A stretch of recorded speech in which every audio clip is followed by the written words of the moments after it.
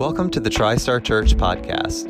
We're so glad that you have tuned in today. My name is Matt Grimes, lead pastor of TriStar Church, and I want to encourage you to like and follow us on social media, as well as subscribe to our podcast. You'll find weekly sermons, midweek deep dives, and more right here every single week. I pray that you're challenged and encouraged as you listen not just to the words that are spoken, but to the Holy Spirit who is speaking to you through this resource. Now let's dive in.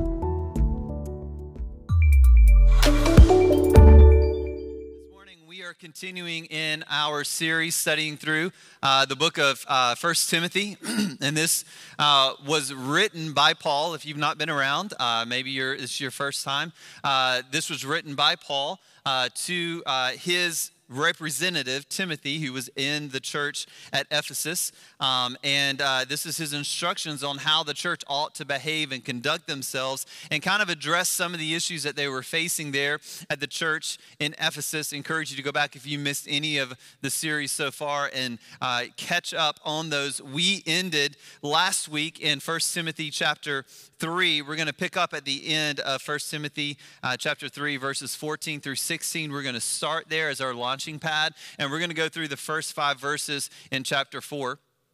Not a lot of scripture this morning, but a lot of content, a lot of meat, and a lot of weight that is here for us. And what we see in 1 Timothy chapter 3, 14 through 16, Paul says this: I hope to come to you, but I am writing these things to you so that if I delay, you may know how one ought to behave in the household of God, which is the church of the living God, a pillar and buttress of the truth.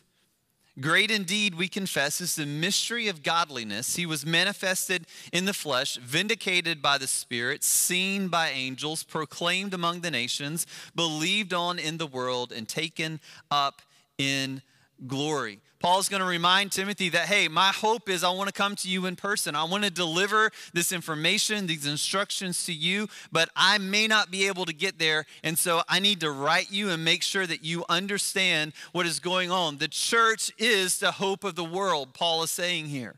You are the church. You are he calls it a pillar, a buttress. A buttress is a foundational piece of structure and support to a building or to a structure. It holds everything up. And the church is a pillar of support in our community. And what holds it up, Paul says, is the truth.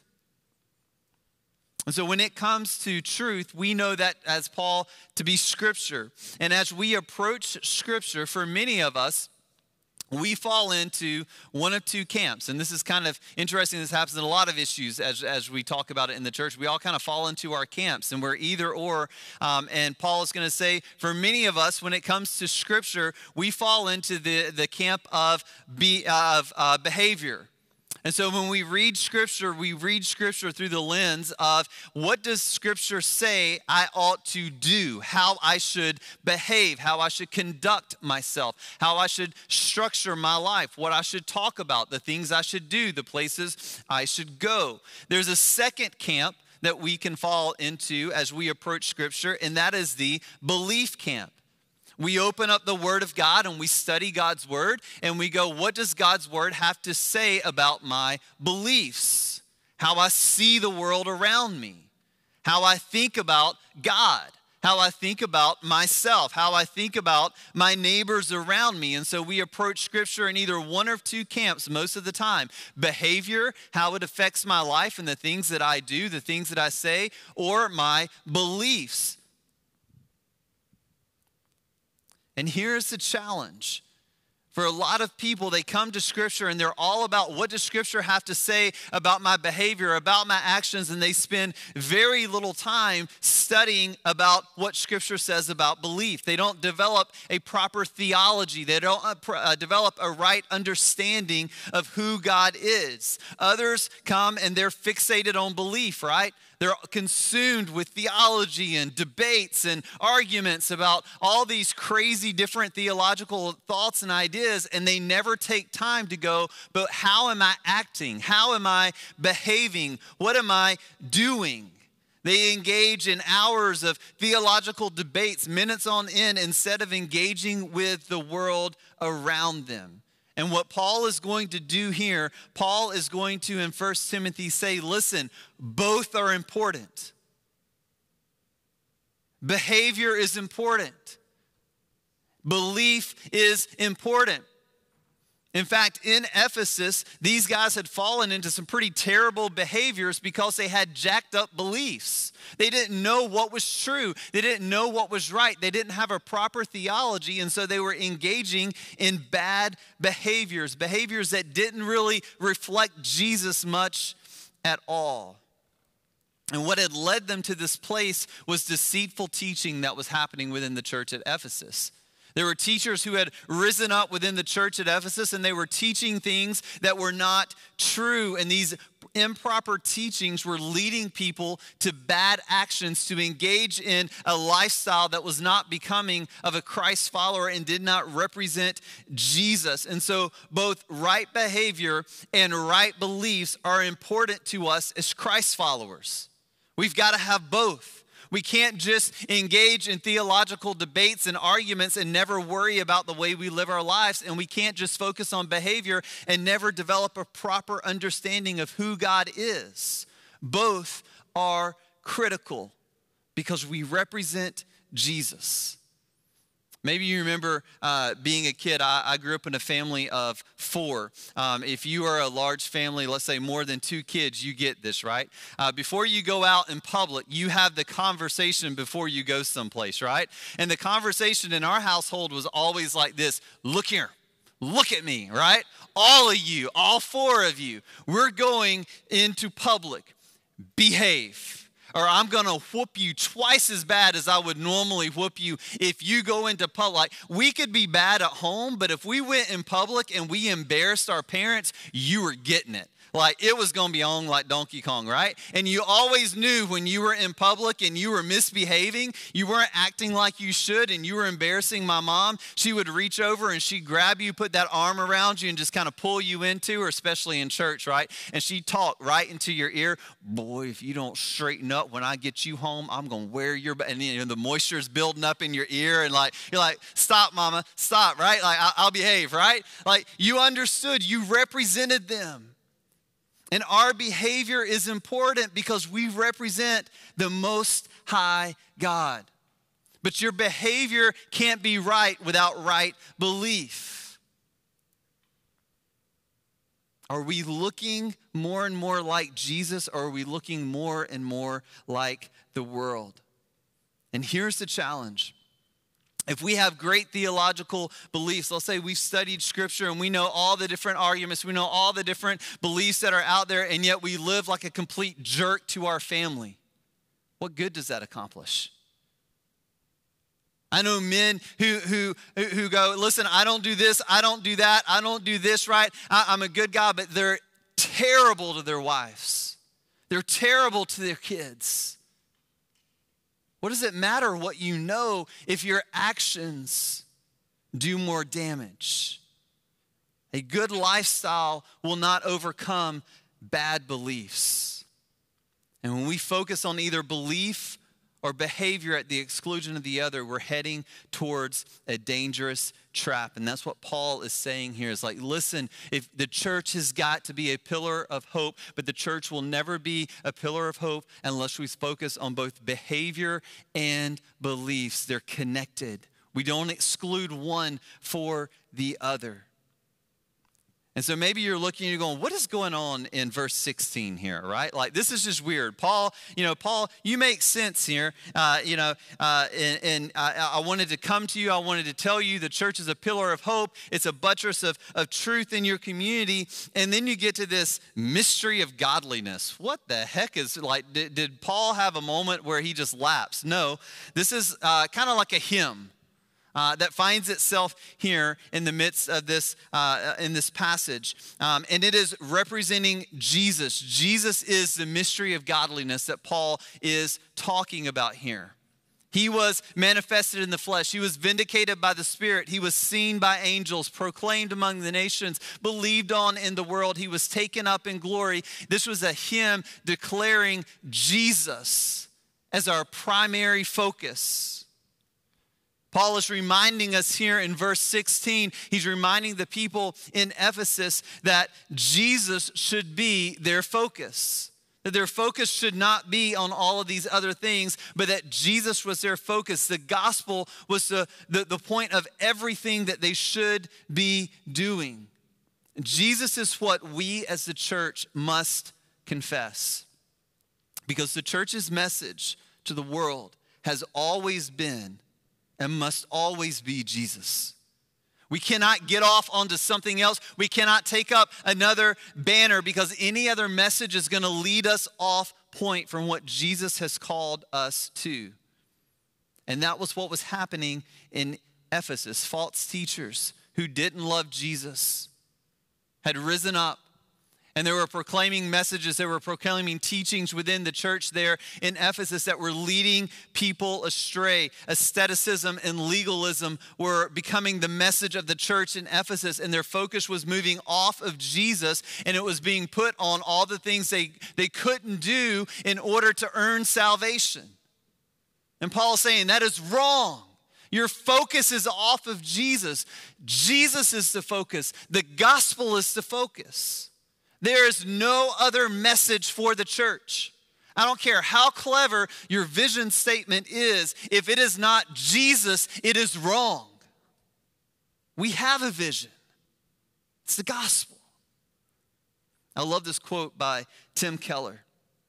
Because the gospel is endlessly rich, it can handle the burden of being the one main thing of the church. The problem is we don't like to keep it the main thing. We like to put our eyes on other things. We like to get focused on other things that we think are important. And the challenge that Paul is going to remind us, just like the challenge in Ephesus, is we have to keep Jesus, we have to keep the gospel as the main thing for the church. And so what Paul is going to do as he moves into Ephesians 4 is he's going to tell us some of the ways in which they had gotten into false teachings here in Ephesus. He's going to tell us what some of those false teachings were in Ephesus. 1 Timothy 4, verse 1. Now the Spirit expressly says that in latter times some will depart from the faith by devoting themselves to deceitful spirits and teaching of demons, through the insincerity of liars whose consciences are seared. Paul does not hide his feelings about these false teachers in Ephesus. These are liars. They are not sincere. Their consciences have been seared. They are hell-bound, Paul is saying. For they forbid marriage and require abstinence from foods that God created to be received by thanksgiving by those who believe and know the truth. For everything created by God is good, and nothing is to be rejected if it is received with thanksgiving, for it is made holy by the word of God and prayer. Paul says, listen, do not be shocked. Do not freak out when people fall away from faith. People are going to fall away from faith. That should not shock you. There are going to be people who rise up in the church who are going to teach false teaching. They're going to teach false doctrine, and people are naive and they're going to follow it. People who don't know this, right? If you've not devoted yourself to studying the word, if you've not developed a proper theology and understanding who God is, it's going to be easy to lead you astray. Paul is warning us of this. That's why it's important for us to engage in regular worship together, to study the word together. It's why it's important for us to study the word on our own so that we know what Scripture says, so it's not easy to lead us astray. And that's what's happening in Ephesus. This is why right behavior and right beliefs are equally important. These false teachers who didn't love Jesus, whose hearts were not sincere, they moved in, they began to teach a message other than Jesus. And let me encourage you, be careful whose teaching you sit under. Be careful. And I mean that with me. I am not God. I am responsible for proclaiming the word that I believe God has laid on my heart for our church. But listen, you have a responsibility to study Scripture as well. Be careful who you sit under, whose teaching you allow to influence your life, because it can easily lead you astray if their heart is not loving God. And this is what is going on in Ephesus. Any teaching that takes the focus off of Jesus and the gospel and puts it on something else other than God, no matter how God-like it might sound, is blasphemy, and you should run from it. It should always lift up the name of Jesus. It should always elevate the gospel. Because here's the problem. When what we teach or focus on eclipses Jesus, we are teaching heresy and we are promoting idols. When what I teach and proclaim, if I am proclaiming a message and I make it bigger than Jesus, it is heresy. Because Jesus is the message of the church. If I elevate a person or if I elevate an activity and it eclipses Jesus, it is an idol. And in the name of Jesus, it has to be torn down. I know people who have elevated spiritual discipline for the sake of discipline so high that they can't even see Jesus. And it's an idol, because our first love has always been called to be Jesus. Not how great of a Bible study or how many we find ourselves sitting in, or the hours of time that we spend in prayer. Those are all good things, but they cannot eclipse Jesus. He is our first love. And when we elevate anything or any teaching in a place higher than Jesus, we are in a dangerous place. So these false teachers were leading people astray from the simplicity of the gospel message. That's what's beautiful. The gospel message is simple, but sometimes we don't like simple. We want to make it more complicated. And I think we do that because the gospel is so simple, and we struggle sometimes to just hold on to that. And so Paul here in verses 3 through 5, he's going to tell us what some of those false teachings were that were leading people astray here in the church in Ephesus. And the first false teaching was this. They were forbidding marriage. They were saying, hey, listen, you don't need to get married. Everybody should abstain, do not get married, run away from marriage, live a life of singleness, be devoted to that so that you can spend all your time on God. The second false teaching that was happening in Ephesus that Paul is going to address here is the forbidding to eat certain meats and certain foods. Both, I want you to hear this, both of these false teachings in Ephesus contained some element of truth. Abstaining from marriage, abstaining for certain foods, and sticking to a certain diet code, you could find both of those embraced in Scripture. You can find Scripture that Paul talks about it. It's better for you to stay single, right? If you can, be like me so you can focus on the gospel. You can find that in Scripture. You can also find abstaining from certain foods in Scripture. But the problem was these false teachers had taken these isolated places in Scripture and elevated it up as a teaching and said, if you want salvation, you have to do this. This is what's required of you. And let me just encourage you. Good heresy, which there is no such thing as good heresy, right? But when someone is trying to craft a false teaching, a heretical teaching, good heresy is typically grounded in a scripture. It usually finds its root in a single scripture. Don't believe me? Go back to the South in the days of slavery, and they could justify it scripturally because they could find a scripture to support their case. But you know what? If you read all of Scripture, you can't support that.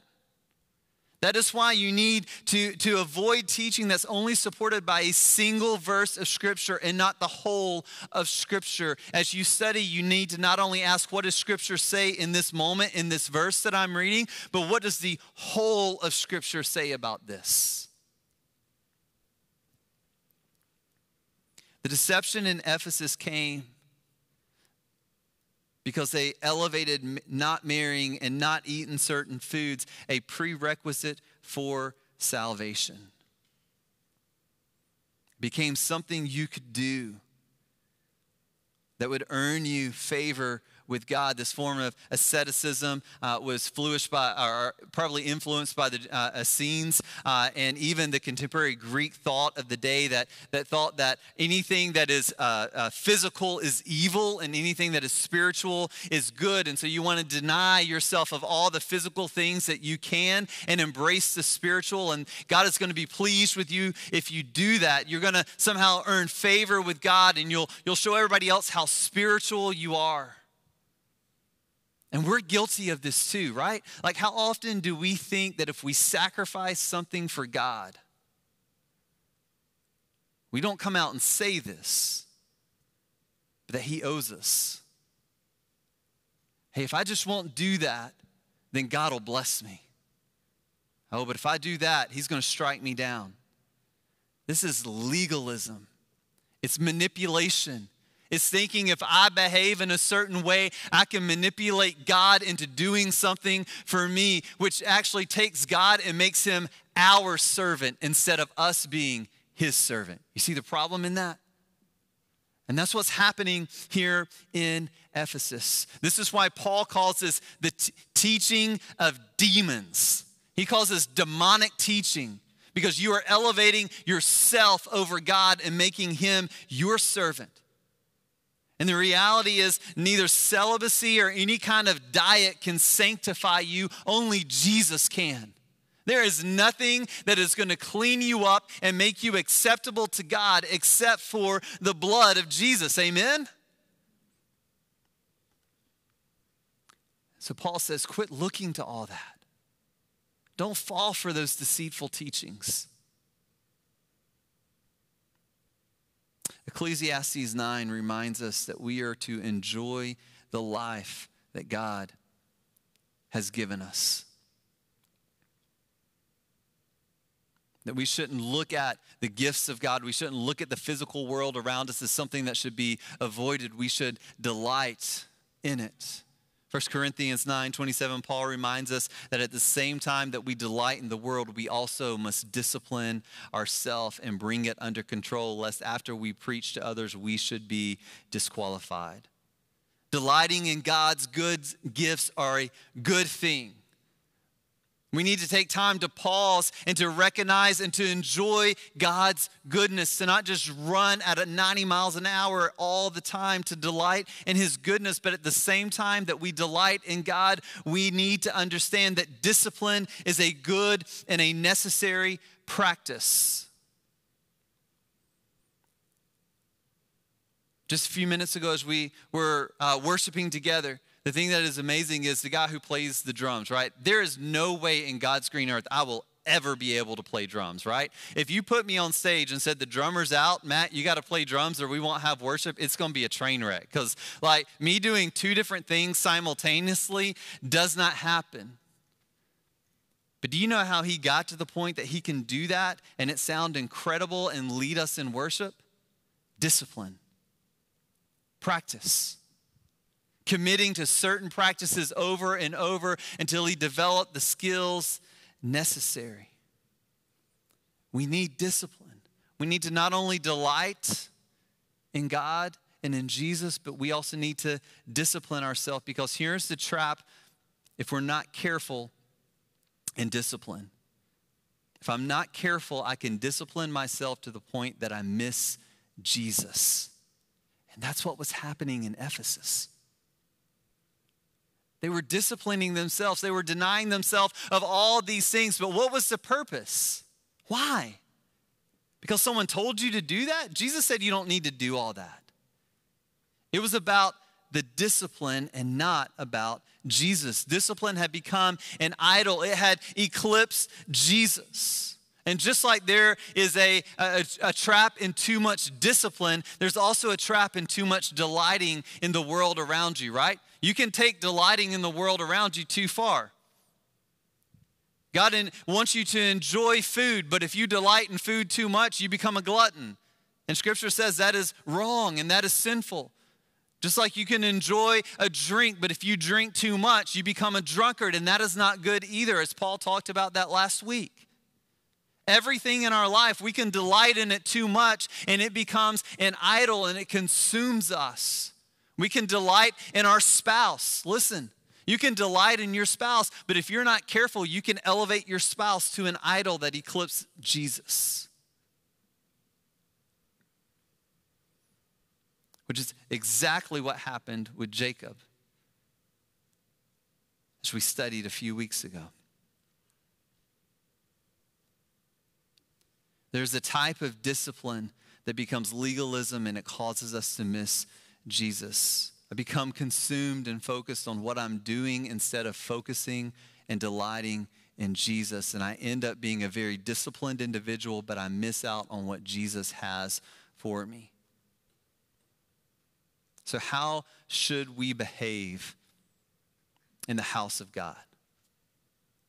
What is Paul's encouragement to us? If we're a hope and a pillar of hope and truth in our community, how should we behave in such a way where our beliefs and behavior are both right and good? I think first we should delight in the good gifts of God. James 1:17 says, every good gift and every perfect gift is from above, coming down from the Father of lights, with whom there is no variation or shadow due to change. And we should, church, enjoy those gifts. But we must be careful that we do not delight so much into those that they become idols that eclipse who God is, the one who gave those gifts to us. I see this so often with people who don't spend much time developing their faith. They don't really go to church, don't really worship God. If you were to talk to them, they probably couldn't tell you the last time they opened their Bible and read Scripture. And then all of a sudden, they get life-shaking, life-shattering news. And they become a prayer warrior. You want to know why? Because their idol's being shaken. Their comfort and enjoyment of this life has become their idol, and they love that more than they love Jesus. And it wrecks them when they think it could be taken away. It's why it's so important for you and I to spend time in the Word, to develop our faith, to grow our faith, so that there is something of substance when we walk through the trials and the difficulties of life. We love Jesus more than we love this life ourselves.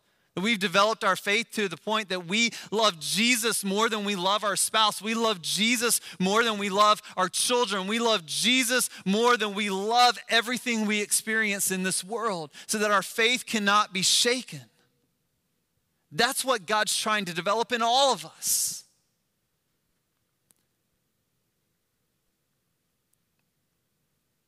We must delight in the good gifts of God without turning them into idols that eclipse Jesus himself. The second thing we should do is we should be disciplined. Our discipline must first be rooted in Jesus, not ourselves. And our discipline should always lead us to delighting in Jesus. Any discipline that points to ourselves or our own accomplishments instead of God, Paul is going to call it demonic. When we discipline ourselves, we do it for the purpose of enjoying Jesus and being more like him. Because it is a dangerous place to look the part of a Christian, but to miss Jesus. To live a life that says, I can't do that, I don't do this, I'm really good at not doing that, but I don't know who Jesus is. That is a scary place to live your life. And can I just tell you, one of the scariest things for me as a pastor is this new norm that we have created called cultural Christianity, where we have a form of godliness where our lives look like we're a good Christian, but we don't know Jesus himself. we don't delight in him, that is a dangerous place. And it is exactly what Jesus talks about in Matthew 7:21. For me, the scariest verse in all of Scripture. Not everyone who says to me, Lord, Lord, will enter into the kingdom of heaven, but the one who does the will of my Father who is in heaven. On that day, many will say to me, Lord, Lord, did we not prophesy in your name? Did we not cast out demons in your name? And did we not do mighty works in your name? And then I will declare to them, I never knew you. Depart from me. It's the scariest verse in the Bible. Can I tell you something? I've never prophesied in the name of Jesus. I've never healed someone like the disciples did in the name of Jesus. And for Jesus to say, you can do those things in my name and still miss it?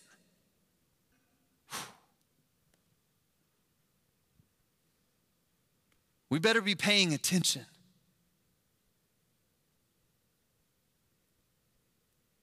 We cannot look like Jesus. We cannot be cultural Christians whose lives look like God, but we don't know who he is. Jesus says, those people I will say, depart from me, for I never knew you.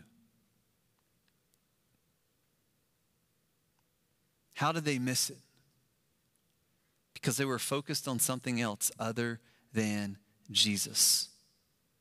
They allowed something else other than Jesus to eclipse him, and they maybe pursued godly things, but they never pursued Jesus.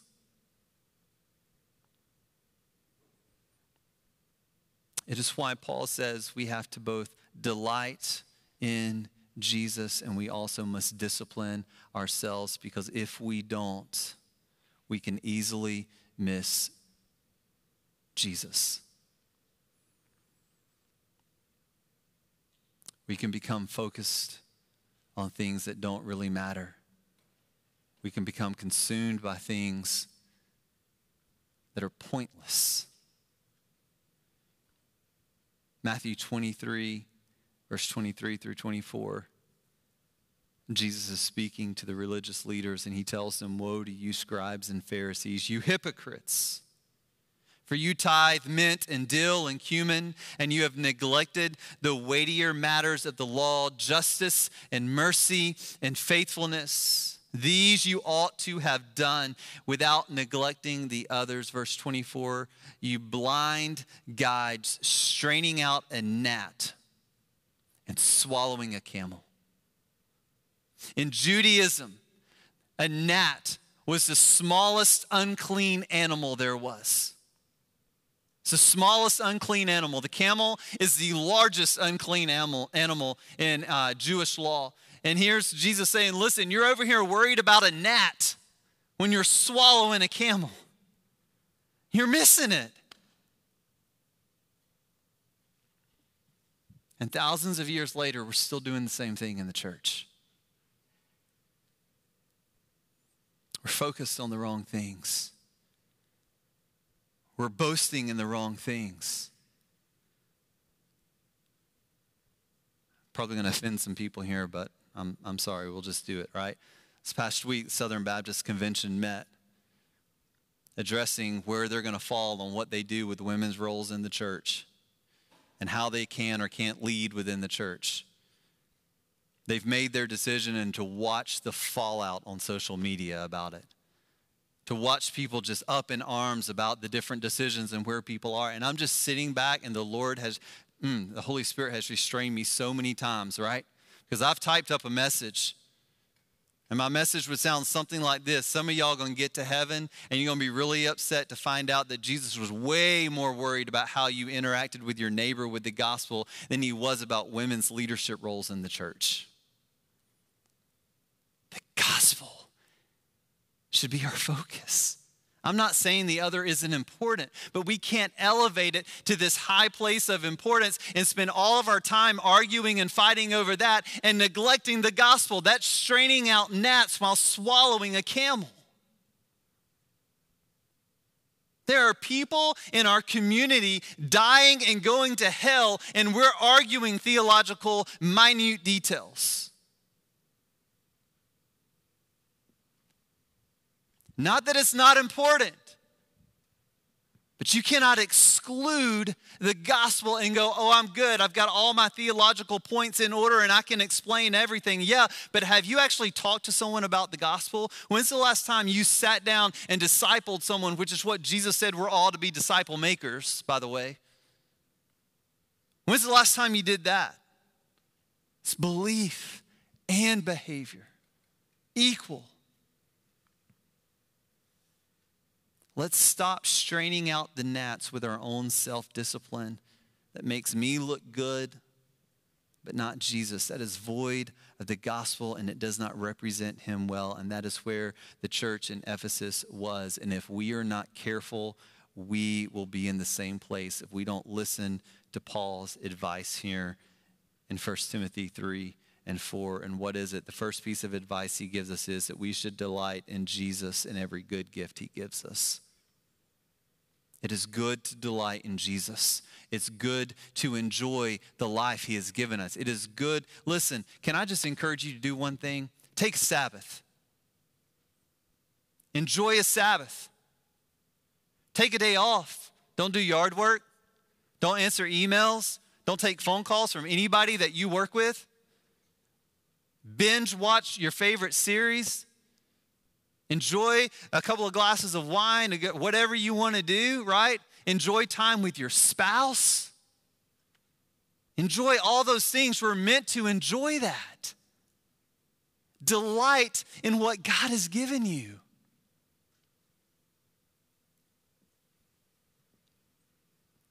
But Paul also advises us to discipline ourselves. Don't let any of those things become idols in your life. Discipline yourself for the purpose of godliness. That you would look more like Jesus. Discipline yourself. It's good to say no to some things in your life. It's good to have self-restraint.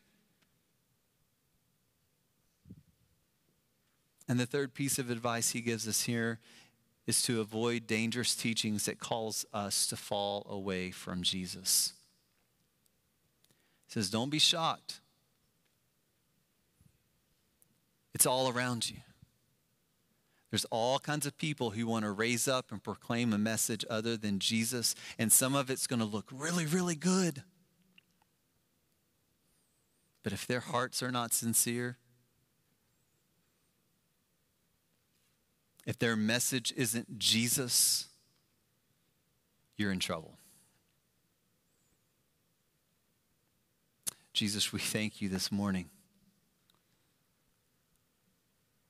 for the words of Paul, for his advice to us. We are not too far different from the church in Ephesus.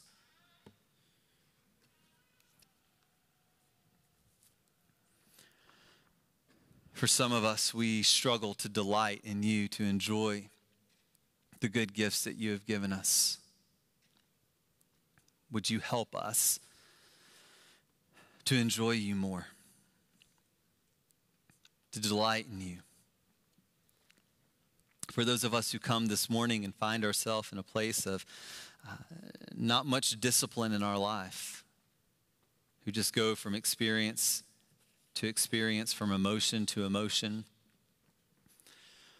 would you help us take Paul's words into advice? Would we discipline ourselves so that we will become more like you? Will we learn to say no in certain areas so that we can embrace things that are of you? Can we learn to say no with our time, with activities that are good, but rob us from what's most important, and that's you? And would you help guard us, maybe for those who are here who are struggling, who've allowed something to be elevated over Jesus? Maybe it's a person Maybe it's an activity, maybe it's a teaching. I don't know what it is, but if there are any of us in this room who have allowed something to become an idol and to eclipse Jesus, would you just shine a light on it so brightly? And would we repent? Would we lay it down? Would we receive the mercy and forgiveness that only Jesus can give us? And would we walk freely with you? Would you help us this week to turn our eyes off of those things, to turn our eyes off of the things of this world that are good and you want us to enjoy? Could we take our eyes off of those and look fully into the face of Jesus, to see his worth, to see his value in our lives? In your name we pray. Amen. Thanks for listening to this podcast. If you live in the greater Knoxville area, we would love for you to join us for a worship gathering. We meet every Sunday at 10:30 a.m. For directions and more information, please visit www.tristarknox.org. Lastly, resources like this one are made possible by the financial support and generosity of people just like you. If you would like more information on supporting TriStar Church, please visit our website, or you can text the word GIVE to 865-240-0353 and follow the prompts. Your generosity and support will empower us to continue to partner with believers, equipping them to make disciples by living out the gospel in the places they live, work, and play. Grace and peace.